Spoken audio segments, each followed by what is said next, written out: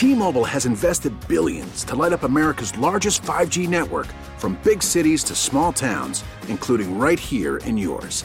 And great coverage is just the beginning. Right now, families and small businesses can save up to 20% versus AT&T and Verizon when they switch. Visit your local T-Mobile store today.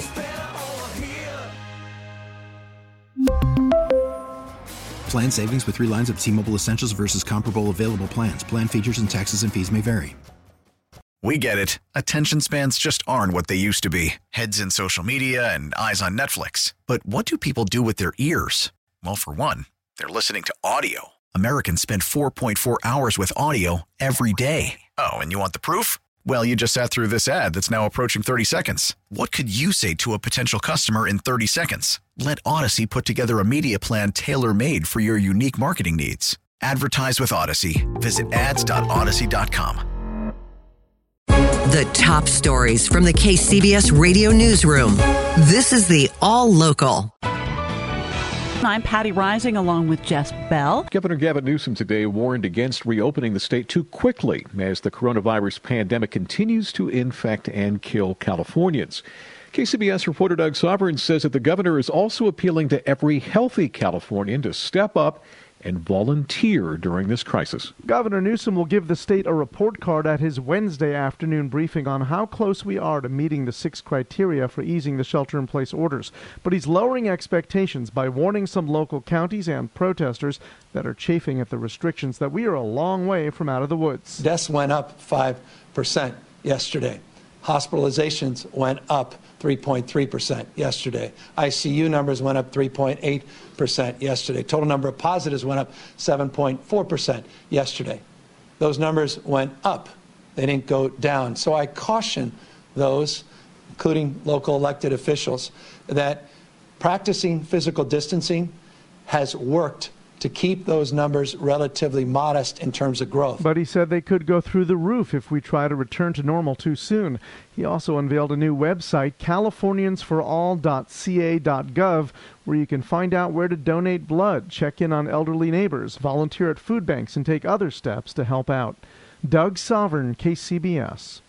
There's been an uptick in visitors trying to access Mount Diablo State Park, even though it's closed because of shelter-in-place orders. KCBS's Carrie Hudasek reports from Clayton, where people have been crowding an unsupervised entrance. More than 24 cars line both sides of Regency Drive here in Clayton, a quiet neighborhood that typically doesn't see many visitors. But over the last few weeks, this road has been packed with people trying to enter Mount Diablo State Park since the main access point is closed. I do run a lot, yeah. That includes Dale, who drove out here from Dublin. It's crossing a county line, but, I'm not feeling too bad about it, I guess. The crowds have created some controversy among neighbors who are now calling on the city to consider enforcing parking permits until the shelter-in-place order is lifted.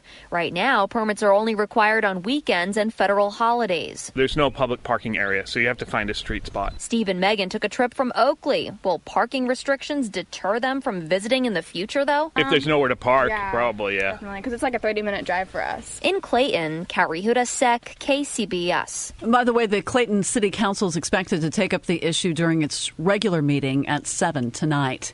Yet another silver lining of the coronavirus crisis, gas prices are dropping like a rock.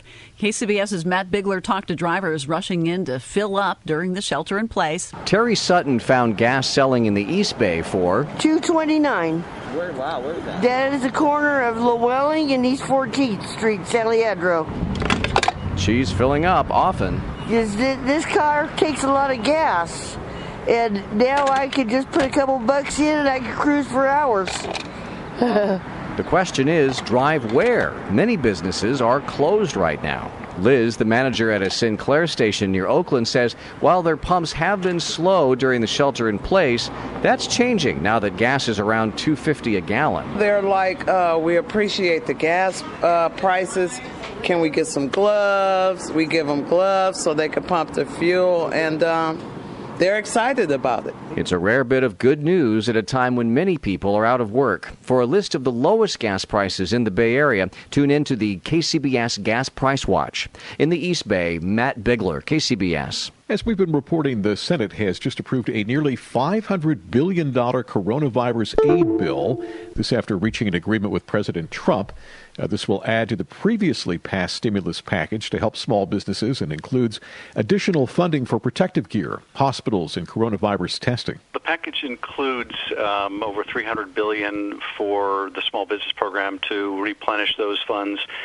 Importantly, though, about $60 billion are set aside for small community-based lending institutions. One of the experiences we've had with the fund so far is that some of the larger small businesses who might be the bank's favorite customers are getting relief before other small businesses, and we need to make sure that the funds are distributed more equitably.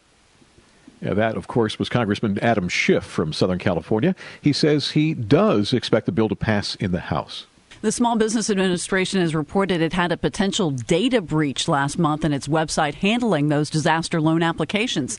The agency says the personal information of more than 7,000 business owners applying for economic injury disaster loans was potentially seen by other applicants on March 25th.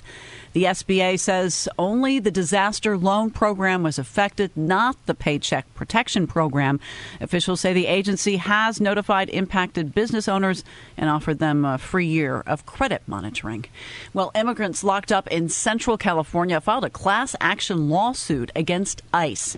KCBS's Rebecca Corral tells us the suit accuses immigration authorities of failing to protect them from COVID-19. The lawsuit asks the federal district court to immediately release some of those being held in the Yuba County Jail and the for-profit Mesa Verde detention facility in Bakersfield, which they describe as dangerously crowded and dirty. My father will tell me that there was not sufficient hand soap being provided. High school English teacher Guadalupe Medina's father is one of the 400 immigrants being held at Mesa Verde, where immigrants sleep in packed dormitory rooms on bunk beds bolted to the floor only a few feet away from each other. They would all be held together, eating together at the same place, sleeping next to each other, so that 6 feet distance was impossible. The detainees say their jailers haven't instructed them to keep their distance, keep their hands clean. No masks or gloves are provided. The only reason they know about the threat of COVID-19 is from lawyers or family or TV news, and those who protested with a hunger strike were threatened with the loss of commissary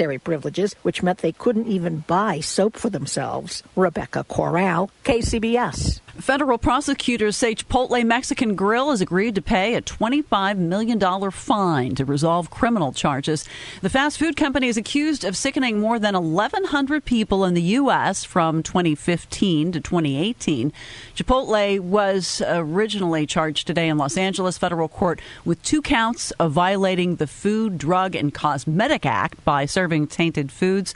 The charges stem from outbreaks at Chipotle restaurants in California, Massachusetts, Virginia, and Ohio. Subscribe to the All Local wherever you get your podcasts and stream us on your smart speaker 24/7 by saying, play KCBS Radio.